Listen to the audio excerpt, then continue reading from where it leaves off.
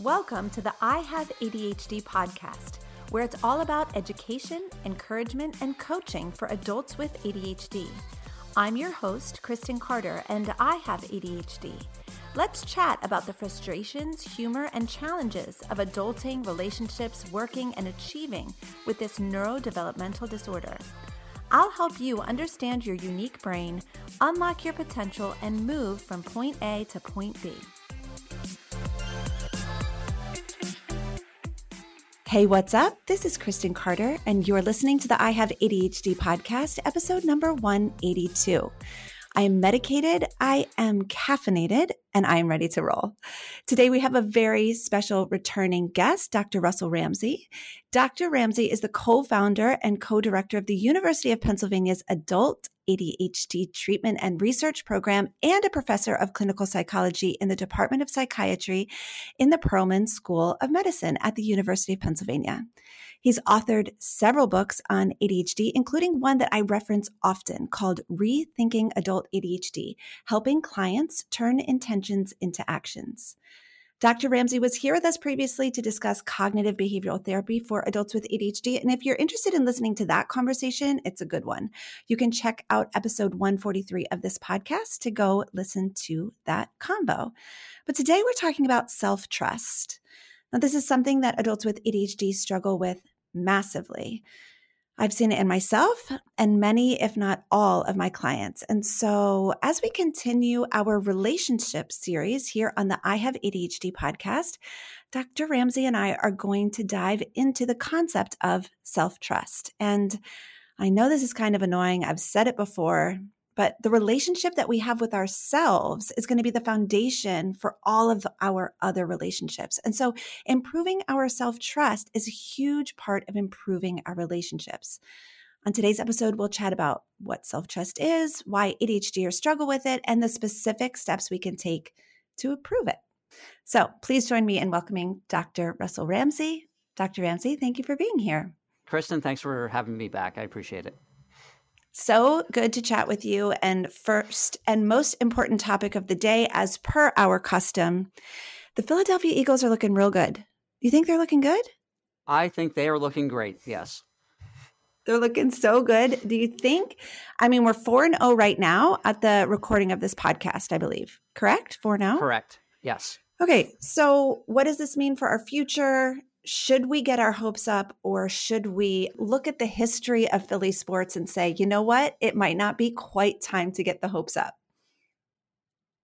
They look like they have a great team, a great format, but I think it's only half a coincidence that cognitive therapy developed in Philadelphia to deal with some of the frustrations we've had as diehard Philly sports fans. So, but I'm dispositionally and athletically hopeful this year. Yes. Yes, agreed. And the Phillies just made the postseason last night. I know.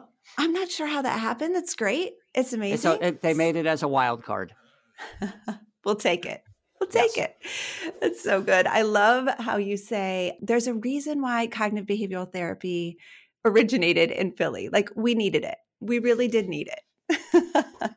Okay. Right. So let's chat for a minute, or actually for several minutes, about self-trust. Now, when you were here and we were talking about cognitive behavioral therapy, our conversation wandered into the area of self-trust. And I remember kind of putting a pin in that and saying, I think I need to have you come back on so we can have an entire conversation about this, because ADHDers struggle with this on a major, major level. And I'm just wondering what your thoughts are. Do you also see this in your practice, how ADHDers struggle with self-trust?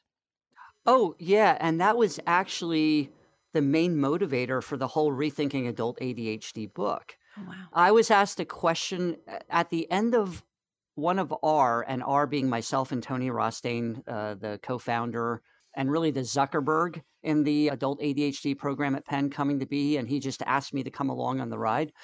But it was a very well-meaning and insightful question at the end of one of our first presentations on the model. Somebody asked, what is the cognitive theme in the thoughts of adults with ADHD? So for people with depression, the cognitive distortions that are well known for cognitive behavioral therapy, like all or nothing thinking, mind reading, catastrophizing. They're all common, but there are different themes. So in depression, a common theme is that of loss, loss of opportunity, loss of potential in the future, loss of a relationship. With anxiety, it might be the perception of threat or risk. And really, what we're understanding it to be as the intolerance of uncertainty, which is directly relevant for ADHD that we might get back into.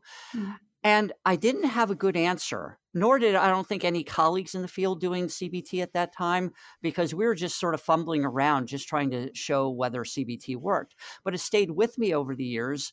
And then, part of with the Rethinking Adult ADHD book, I had noticed some people talking about trust or lack of trust. I don't trust myself to do something if I don't write it down. I know I can do it, but I don't trust I will do it when I plan to do it or when I have to do it.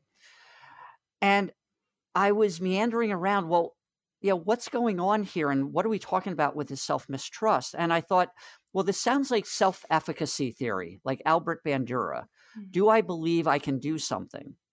Now, but that was also similar. That is compromise, say, in depression, anxiety, other things.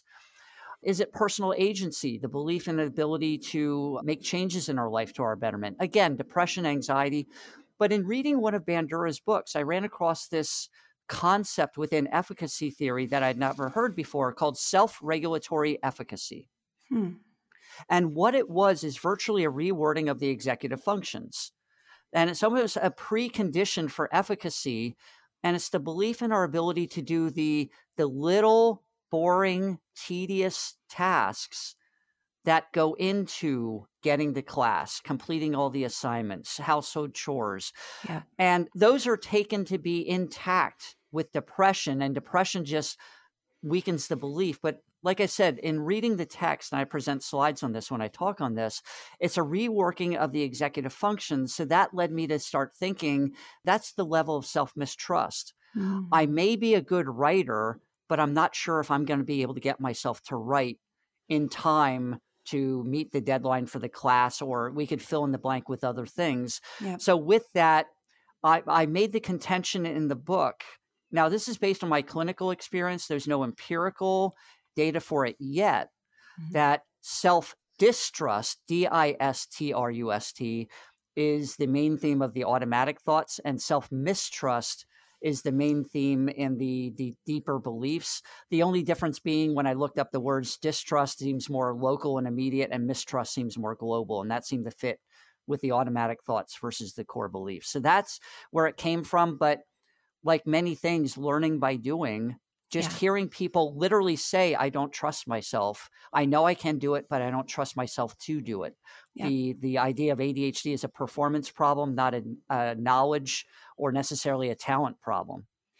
Right, exactly. There are so many talented people who don't trust themselves to follow through, and so are maybe not taking a promotion, or not taking that, that book deal, or whatever the case may be, because it's like, well, I know I have the talent for it. I know that I'm gifted in this area, but am I going to wake up at the right time and start working at the right time and work for long enough? And will I have the stamina, and can I follow through on it? We just don't trust that we can. And we've gathered a lot of evidence that we're right. We've gathered so much. Go ahead. And that's what I was saying before about the uncertainty theme with anxiety. Now, anxiety, both in some sort of anxiety diagnosis, most recently in a study looking at generalized anxiety being overrepresented in adults with ADHD, at least in one sample. But I would say even if it's not diagnostic level, just even task-oriented anxiety, and it's from the uncertainty, I don't know if I'm going to be able to get myself to do it today. I think that factors in for all the reasons that you mentioned before, the past history of that consistent inconsistency and how that punctuates and disrupts otherwise reasonable endeavors. Now, sometimes I've seen and heard about adults with ADHD who might have some unrealistic expectations, but generally it's about how much somebody's going to be able to do in a shortened time frame, but maybe not the actual skill or topic or subject or whatever the case may be. So that's where the thoughts and the emotions and behaviors are like this braided cord of experience, but we sort of disentangle them So that way it gives us a fair chance to try to modify it in CBT and probably the other helping approaches for adults with ADHD. Why do you think that self-distrust, how did you put it? It's mistrust and distrust, but how did you put it? Let's use, I put it as distrust for the immediate thought.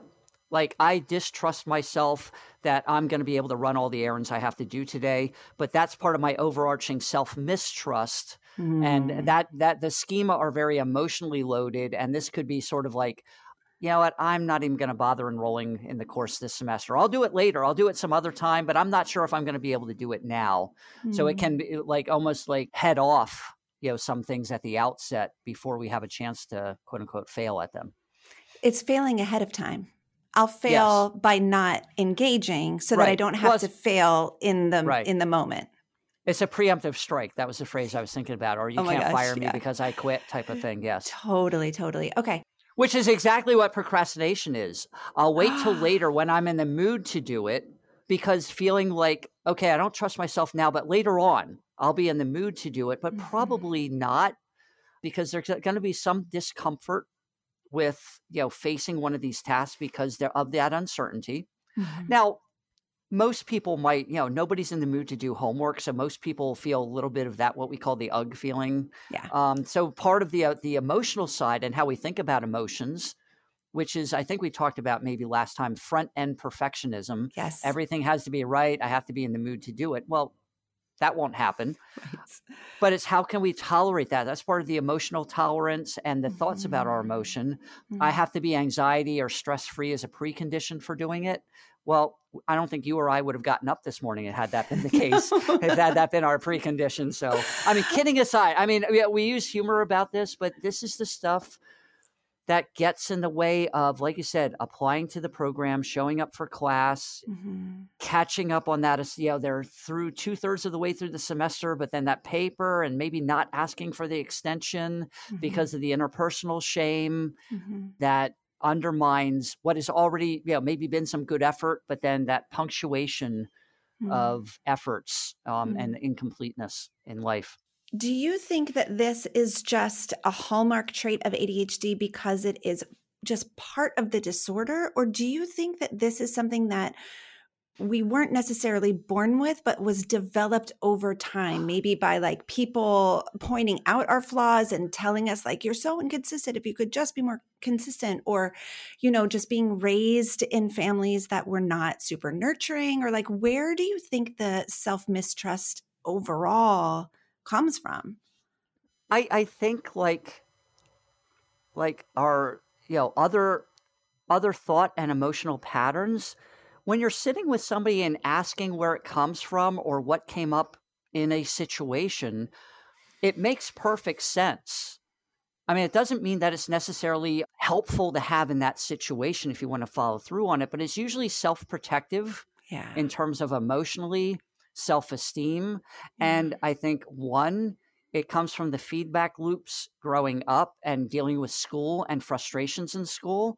Yeah. Everybody tells me I'm smart, but somehow I don't seem to get everything done. Yeah. I probably cite this almost every time I write or talk about this, but one of the early books on adult ADHD, You Mean I'm Not Lazy, Stupid, or Crazy? Yeah. Because those are the attributions. Those are some of the other belief themes that developed.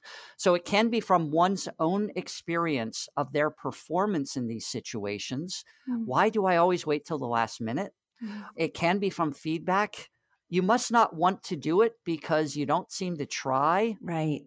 It could be both from maybe families that were not very supportive. It could be from well-meaning families who didn't understand ADHD and trying to do the best they can. Right. But it just wasn't the poor fit because they didn't know. And I've heard many adult parents after the fact, like almost in tears as much as their adult child who is now tearful about the diagnosis, like, had we only known, we could have done it, but we didn't know what to do different, or we were following the advice that we had at the time. So it can come from a lot of avenues and all of them together. At the same time, there can be those interactions with the coach or the music teacher that help somebody foster a wonderful skill that they have or a capability. It can come from the teacher who got it and would spend extra time or allow the student to retake the tests. Somebody who didn't do well with the multiple choice test, they would say, hey, just tell me. Right. Tell me why the Declaration of Independence came to be or something. Right, and they could just right. riff on it, who found workarounds, impromptu workarounds. There are other positive examples of this, including the helping professionals or later even the relationships with people who go, or the partner who says, oh yeah, now I understand ADHD. And they can be more responsive to it. And hopefully that's things like what your podcast does for people too, spreading accurate information out there about what can be done. So how do you define self-trust? We've talked about mistrust and distrust, but how do you define trust? Is it believing that we're always going to get it right? No, I would say it is the ability to tolerate that we know we won't always get it right. And the relapse rate for all of us on procrastination is 100%. So it will happen. But it's having some confidence more than self-esteem. Self-esteem is sort of a positive regard. And, it's been shown that, sometimes it was thought that bullies don't have good self-esteem. No, their self-esteem is too good because they have the self-esteem from their bullying behavior. Now, it's not the best behavior, but that's where it comes from. Yeah. So we want to have other. So we do want to have some self-esteem, but I view it more as self-efficacy and the belief that even when a day gets away from us, that we'll have a plan that more often than not we'll be able to put into place and carry out and get to some at least good enough outcome. But along the way, maybe doing better than that, or let's just say getting close to our average, and hopefully our average is pretty good, even if we don't see it right away. So it is sort of that, not just hopefulness, but it is that trust in our past abilities. And even if we don't do as well, the ability to tolerate that, learn from it, and maybe get back to average, whatever that is. Yeah. And I love that definition. And I would add to that, like, I will be kind to myself in the process, right? So that is something that a lot of times I see clients not taking risks or taking steps or even just showing up for their lives because they're afraid that when they inevitably mess up, because we are human and not just human, but humans with ADHD, when I inevitably mess up, I experience the embarrassment and shame from the outside, but also the inner dialogue and the inner shame of just like, I can't believe you did this again. Here we go again. You're never going to change. This is just the same old, same old. That inner self-judgment is so harsh that we don't even want to set ourselves up for that. So we avoid showing up for our own lives. Right. And I liked how you defined it because I totally agree with your definition of self-compassion. It is our relationship with ourself.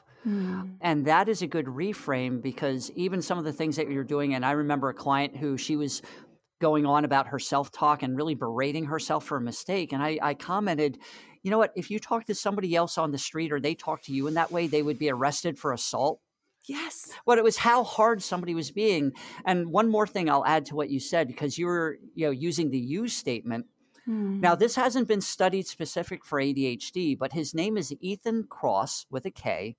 He's a neuroscientist at the University of Michigan. He talks about distanced self-talk, talking to yourself by name or as you, as we would to somebody else. And that form of talking has been found to be helpful. Again, non-clinical samples, but for dealing with problematic emotions, like somebody after a breakup, rather than, I can't believe they left me, I'm never going to find somebody. It's, you know what, you're going to feel bad for a while. You don't know why they broke up with you. You'll eventually get through it. So the I statements are called immersive self-talk and tend to be ruminative and keeping us stuck in it. Whereas we can talk to ourselves as though we were talking to somebody else.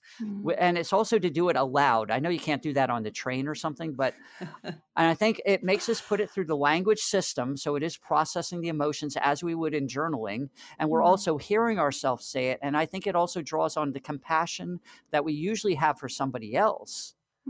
So that has been found to be helpful both for emotional management and for task initiation. You know what, Russ? You just need to sit down, open the document, reread the last paragraph you wrote, see if you can add another sentence. And that's where I became familiar with his work and the direct applicability for adults with ADHD and dealing with procrastination, and have found it to be very helpful. This is making me think about our executive functioning skills and how we really are deficient in having the inner dialogue. I believe it's nonverbal working memory. Is that what it's called? Am I? It's the verbal working memory. Verbal working memory. Okay. Yes. Nonverbal is the imagery, but that is also considered cognition on many fronts because it's another way of making sense. Okay, perfect. Yeah.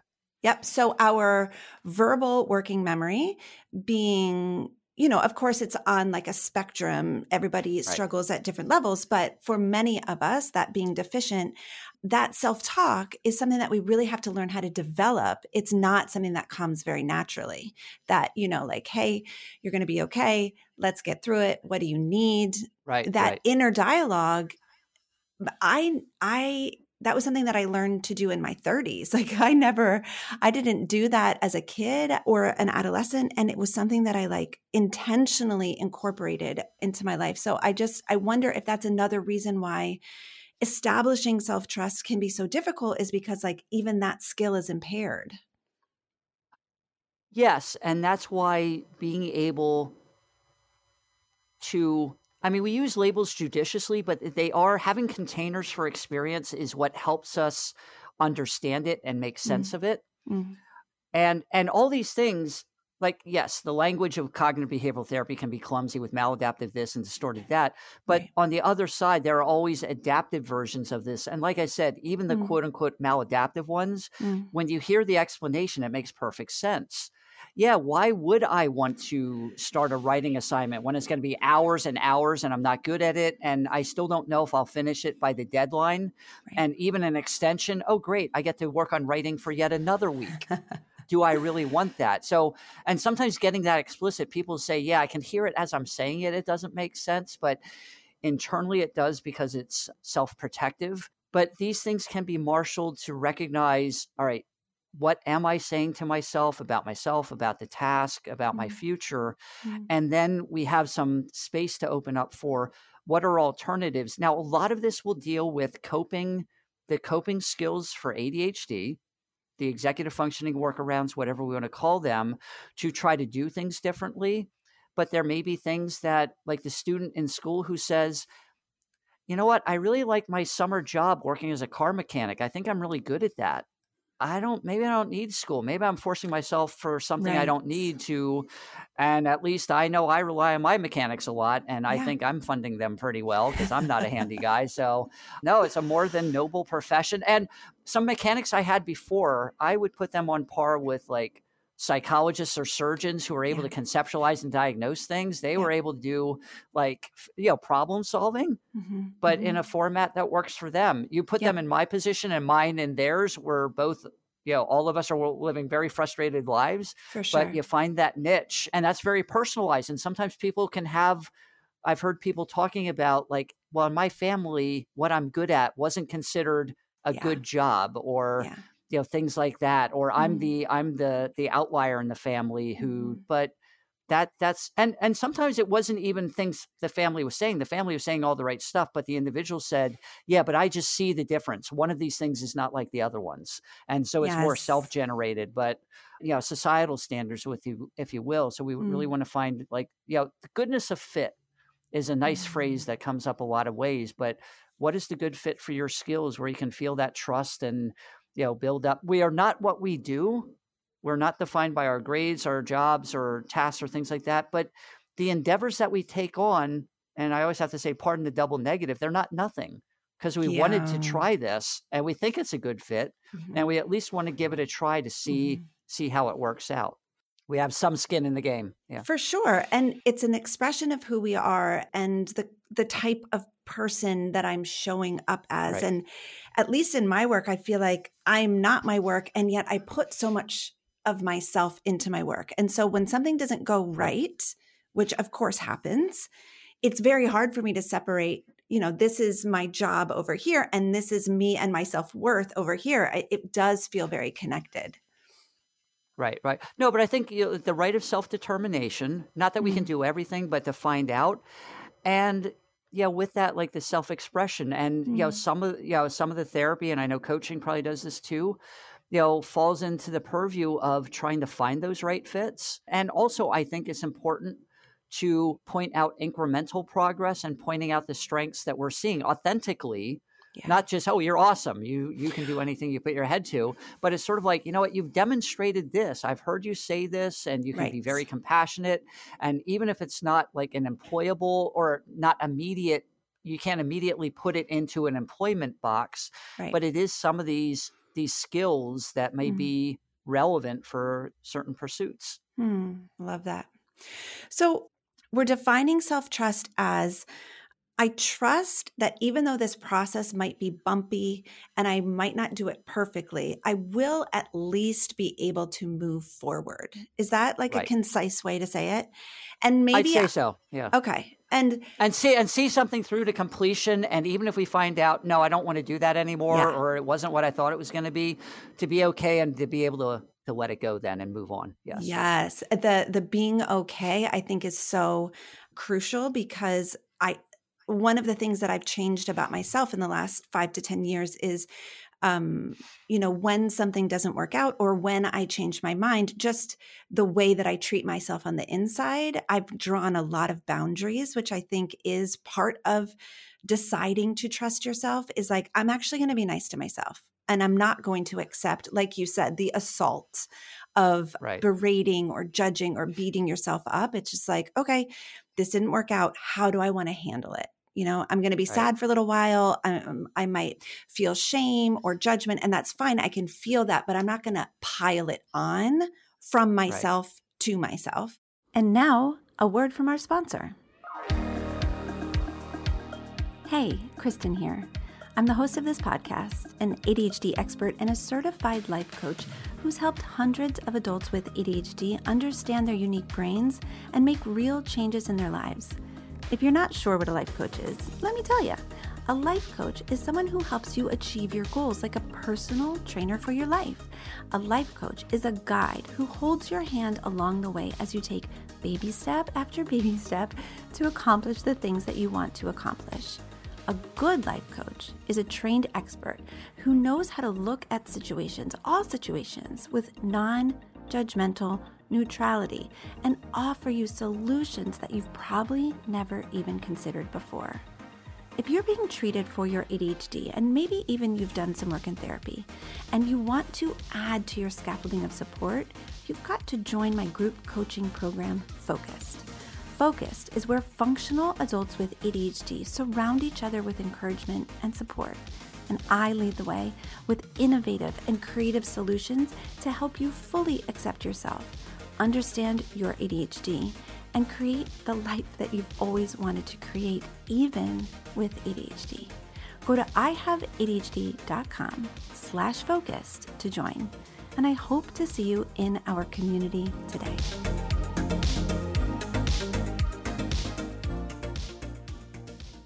So how do you see that self-trust or self-mistrust shows up in our interpersonal relationships, in our families, in our partnerships, in our friendships? It's a whole thing, in my opinion. Right. What's your experience with that? No, and I'm glad you brought it up now, because sort of the scenario that you're just giving, sort of spoke to that, like setting limits with other people. Mm-hmm. So how it came up for me, and I've used the analogy of our relationships being like accounts, financial accounts with other people.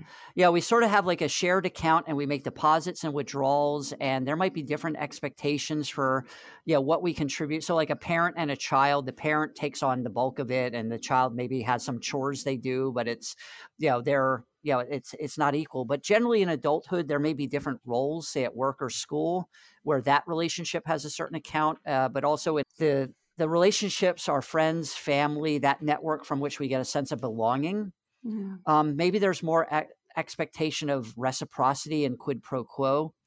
So going back to the self-trust, how this became apparent is a lot of times adults with ADHD seem like they're always operating, or they assume they're operating in the debt of other Yep. people. Well, I'm always late, or I'm unreliable, or even one person I was working with talked about even getting to know somebody new. They start to anticipate, okay, how am I going to let this person down? So it's almost like, reducing their account already.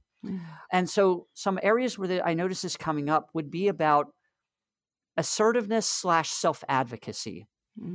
And these are some of these qualities or these behaviors that we say we all want to have those and do them, but what do they actually mean? So we talk about self-advocacy, like for college students with ADHD, you have to advocate for yourself. Well, what does that mean? It's a degree of assertiveness. And without going into the weeds, I sort of had this model where I've broken down assertiveness into like actionable terms, like what is my role in this situation? So it may be, well, I'm a student, I want to ask for an extension, and I have to make the professor, I have to get the accommodation without the professor being angry at me. Well, you can't control the professor's reaction. What is your role? You're a student in the class, and you're falling behind. You want to ask for it. The professor's role is to field your request, and they don't know that you want to ask it yet. You have to introduce this. Their role is to hear it. So they could be frustrated, but what else could it be? And that could be their first reaction, and how you frame it probably goes a long way. If you go in and say, "Hey, doc, I need an extension now," I can guess. Yeah, we can reasonably guess. But if you go in and say, "Hey, I know this is on me and it's something I'm working on, but could I have an extension till Monday?" There still could be no, right? And then you deal with it. But you could get the yes. So how do you fulfill your role? And that would be an assertive statement. So assertiveness can be done nicely and collaboratively, and sometimes it is restating facts as we see them. Excuse me, I think I ordered French fries with my sandwich and not potato chips. Oh, yes. A parent advocating for their child, like with ADHD, who struggles with homework. You know what? Our daughter's been staying up and we've been helping her, but it's still taking us till 9 o'clock, and she's really sacrificing sleep, and we think it's affecting her schoolwork. Yep. Now, a snarky teacher could say, "I don't hear a question there." Now, it may be, well, what can I do? No, I don't think you would get that, but I just use that to illustrate that, be ready that they might go, well, I'm sorry to hear that. What can we do? Well, what we were thinking, can we only have our daughter do the odd numbered math questions? It won't be all 20, but it'll be 10, but we'll still get a representative sampling. Right. So there are ways to do assertiveness and self-advocate, including and especially saying no, or to no to unreasonable requests, where very often this comes from that lowered social capital of, okay, I can make it up with my friend if I promise to do these things, or with my boss, I'll promise to do this. In fact, I'll see you and raise you. I'll have it to you tomorrow morning by 8 o'clock. Until later on we go, oh my gosh, how am I going to do it? And then it becomes this self-defeating cycle of, now I have to ask for another extension, or it wasn't realistic. It's almost like pushing all your chips into the table. So, I mean, so part of the assertiveness is being able to say, or at least learn to, let me think about it and get back to you. Yes. And maybe make a counter proposal. You know what? I won't be able to do it this weekend, but if we could do it 2 weeks from now, or if I could have 2 weeks for it rather than 1 week. And if we can't get to it, it's okay. But that's another way that social capital comes up, feeling like I can't say no because I owe somebody so much. And I am all for, hey, you drove me to the airport and picked me up one time when I needed it. I want to repay in kind. Right. Or you did a big solid for me, I want to repay you. Or for family, we put ourselves out sometimes, but at least making informed decisions. So I think where that self-mistrust comes up is the public-facing element of ADHD. Yes. How it can affect relationships, or at least for the person with ADHD may assume that maybe showing up late for lunch repeatedly annoys a friend. Now, it may be something that you go, even if my friend is fine saying, no, I use it to catch up on my emails and things like that, it's fine. But the individual may say, I still want to get better at that. Right. And there may be times where a boss says, you know what, you're late too often. We're going to have to, you won't get your bonus if you keep up. Right. So there can be actual things to work on where it does affect some of these relationships, but that automatically assuming a one down position and I have to build it up and I can't look out for my needs. That's where the assertiveness and Mm-hmm. self-advocacy seems like it comes in as a very useful but underutilized skill. I just love every single word that you just said, because I do see this cycle in so many of my clients where we're assuming a deficit right off the bat, but then what we increase that deficit by heaping on the things that we either take on, we say yes to, we agree to, we assume that we have to do. And then by nature of that, like we're signing up for too much.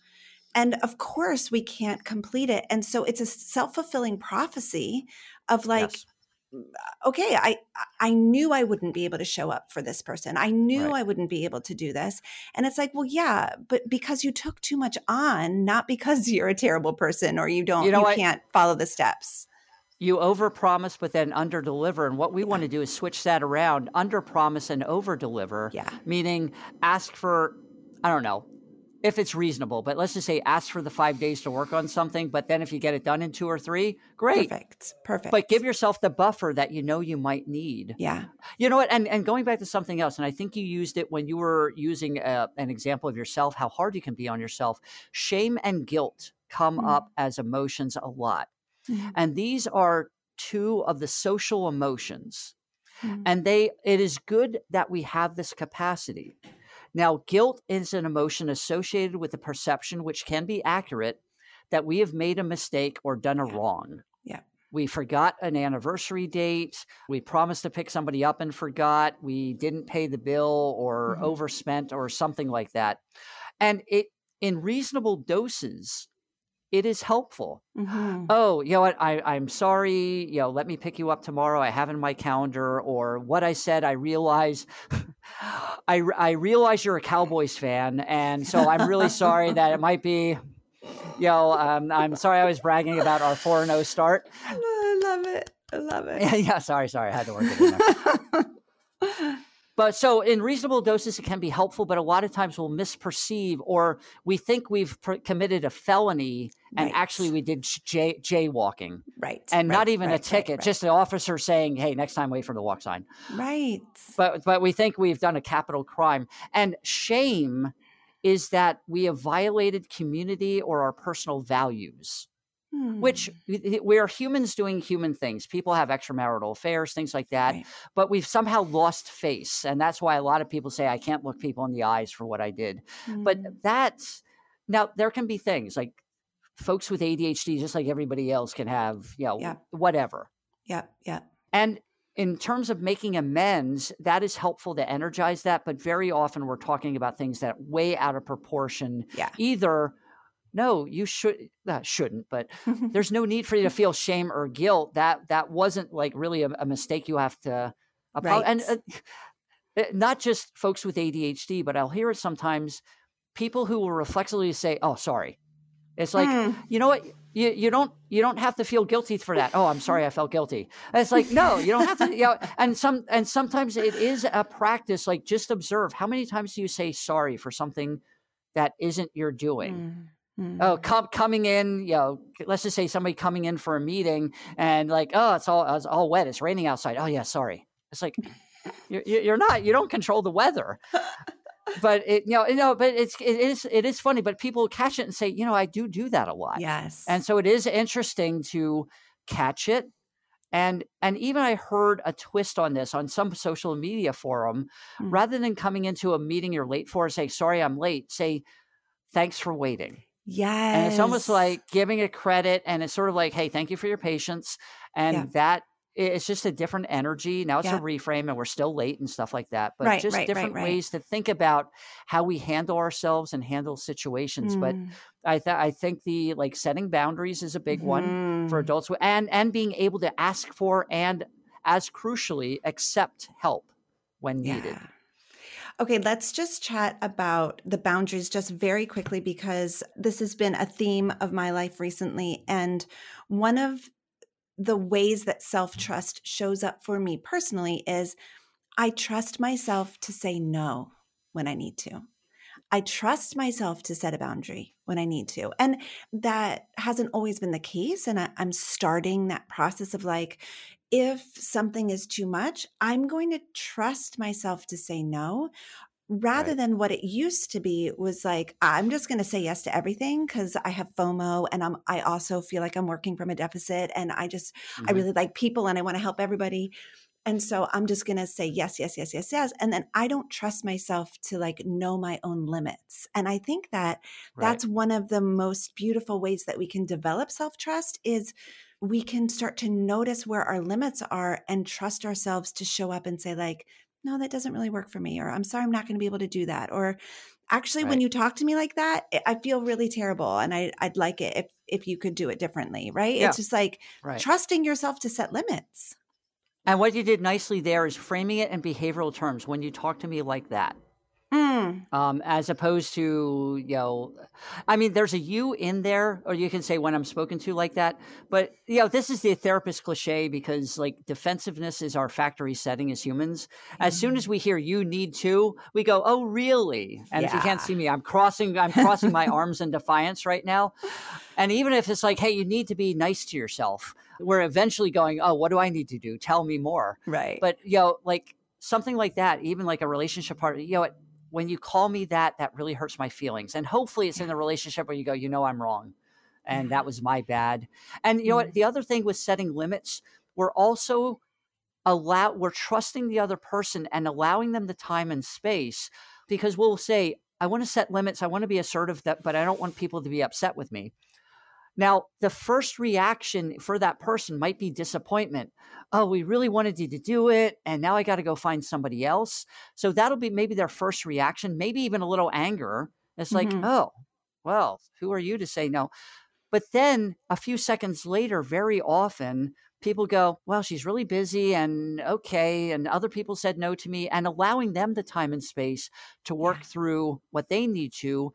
And even though the first reaction might be a little snarky or like frustrated, oh, I got to find somebody else, that's Right. not their last or most representative reaction. Just like if we Mm. ask somebody for a favor and they say, yeah, I can drive you to the airport. Oh, never mind. I just wanted to see if you'd say yes. No, we're going, oh, great. But if they Right. say no, it's like, all right, I got to think of something else. And Right. allowing them to solve it on their own and work it through, just like we Mm-hmm. would, on the other hand, if somebody said no to us. Yeah. Yeah. Yeah. Yeah. Our first reaction might be a little frustration, but then later on we go, well, that's reasonable. And I respect Mm-hmm. that they said no, and maybe they just can't do it. Okay, I'm fine with that. And we move on. So, Doesn't that circle back to like self-agency and self-efficacy where it's just like, oh yeah, you're a human and I'm a human and we're not the yeah, same.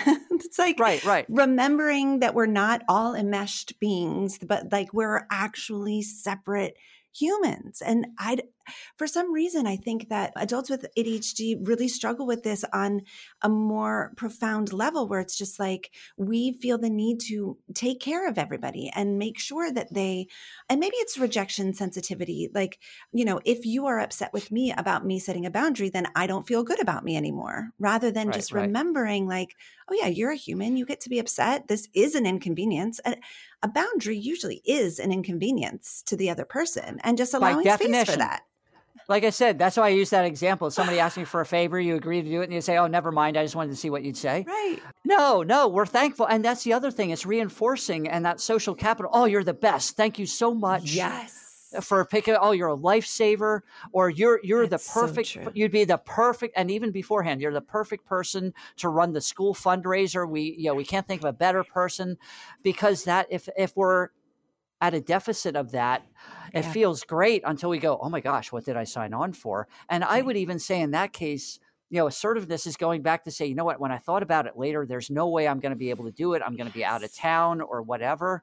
But then we hold back. Oh, no give backs. I can't Yeah. I can't give it back. Well, we can at least give it a try, or say, I'm going to need help, or Right. somehow advocate for herself. You know what? I think, some of the social capital plays a role, but also if we're good at self-compassion, that can be a positive trait. That and if we do get some, like we're in helping professions, so Mm. we part of that, if we want to put it in core belief terms, it's called subjugation, Mm. putting others' needs first. And Yeah. that's what being a parent is all about. That's what Yeah. working in healthcare is about. Yeah. So like when somebody's sitting down to me and it's like, hey, let me tell you about my day, man. No, it's, for that time, it's not about me. It's a service that I Right. provide. Now, again, there can always be too much, because then some people will say, I'm giving and giving and giving. I feel good. I'm glad to do it. But when I don't get my 20% met, then I get angry because that's not fair.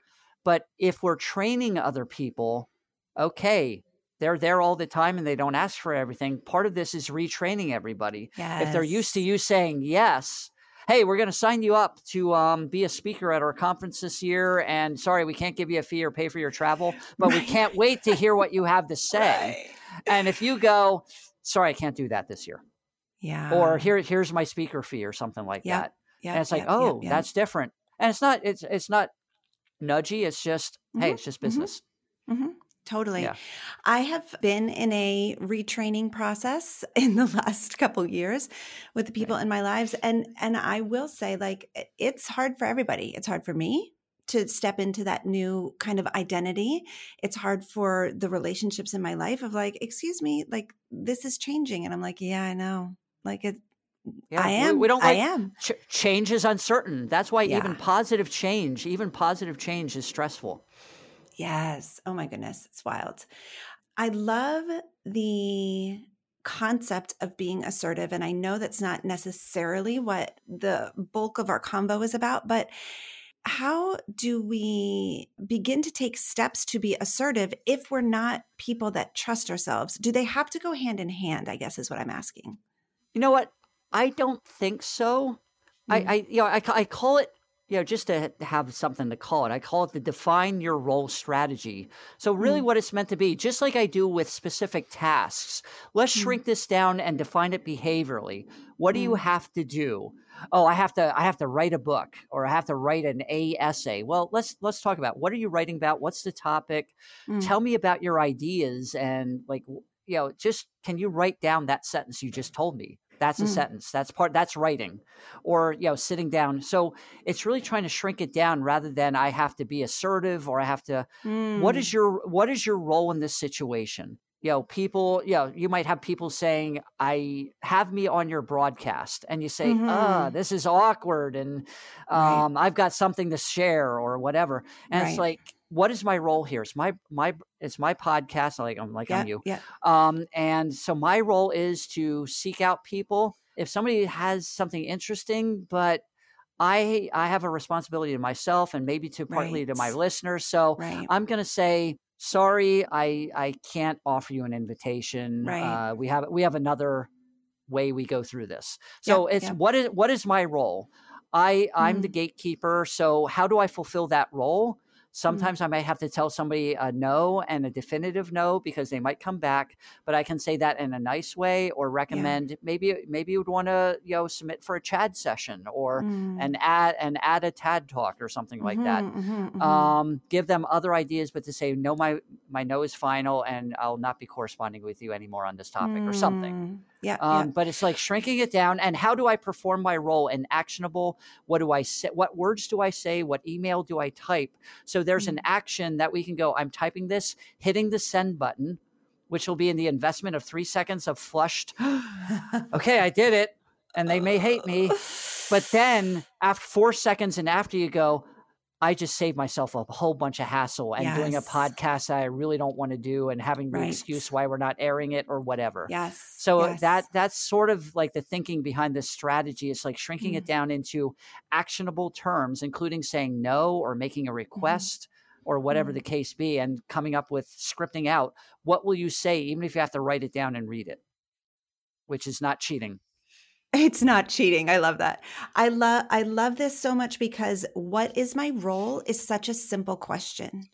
And it's something that we can use and apply over and over. And I think about this in like as my role as a mom. So I have 3 kids. And one of the things that I am really trying to do well for them that wasn't modeled for me is like show up and advocate for them, and maybe be a buffer between them and a teacher, or them and like a friend that they're, And so I like the concept of just asking myself, like, what is my role here? Oh, my role is like Owen's mom. Okay, as Owen's mom, how do I want to show up? Oh, okay, I want to be an advocate for him. I want to, Right. make sure that he gets the services that he needs in school, or that he's getting the help from a teacher. Oh, Right. that just makes it so much more clear than like, And you know what? With that, like I said, it can be done nicely. I think I ordered French fries, not Totally. potato chips, and Totally. the server's probably going to be, "Oh, sorry about that. Let me take care of that for you." They probably have Yeah. vats of it in the back, or they'll say, "Sorry, we're out of French fries today. That's why I gave you." Oh, okay, no problem. Yeah. Then Yeah. that's my role to deal with it. And the things like that, going into the teacher, I gave that one scenario about the daughter spending so much time on homework. You can start it off. We're really hoping you can help us out and we can Yeah. use your wisdom as a teacher. Here's what we're Yeah. facing. So Yeah. starting off with a joining, so it Yeah. can be also collaborative, just like Totally. calling up tech support. Hey, I'm really hoping you can help me out with a problem Yeah. here. Yeah. And they Collaborative say effort. collaborative, Yeah. yes. Mm-hmm. I know that's partly because nobody likes conflict. That's what they say about being assertive, because we conflate assertiveness with aggressiveness. I'm going to go in there and I'm going to get what I want. Yes. And that may be part of it. We'd like to have this outcome. I want French fries. Must be close to lunch. But I'm kidding. But get the man some fries. That's right. Fries and chips. I'll take a side of chips with that too. Don't take the chips. I'll take those too. Sorry. No. But we can still go in there with an objective that we want to get, and like I said, restating facts as we see them is a nice way to frame what am I asking for. Yeah. I love that. What are some of the ways that you work with clients to develop self-trust? Well, it is around both the, their treatment goals, and which usually is somewhat, for my money, some form of procrastination or not disengagement, not, pardon the double negative. It's not caring, but that repeated, I can't stay on top of this thing I really want to have the outcome on. It's helping with that, but also along the way, making sure it's getting metabolized. You know what? You're doing this better than you think you are, or the fact that you'd say, I had 3 good days, then a lousy day, I failed. It's like, no, that's 75%. That's above average. That's so you're not going to do it every day. And you're also finding about maybe how you're calibrated. Maybe you need a day away from this. Yep. Now that could be wrong, but let's look at how you do it well. I'm a big believer in the concept of equifinality.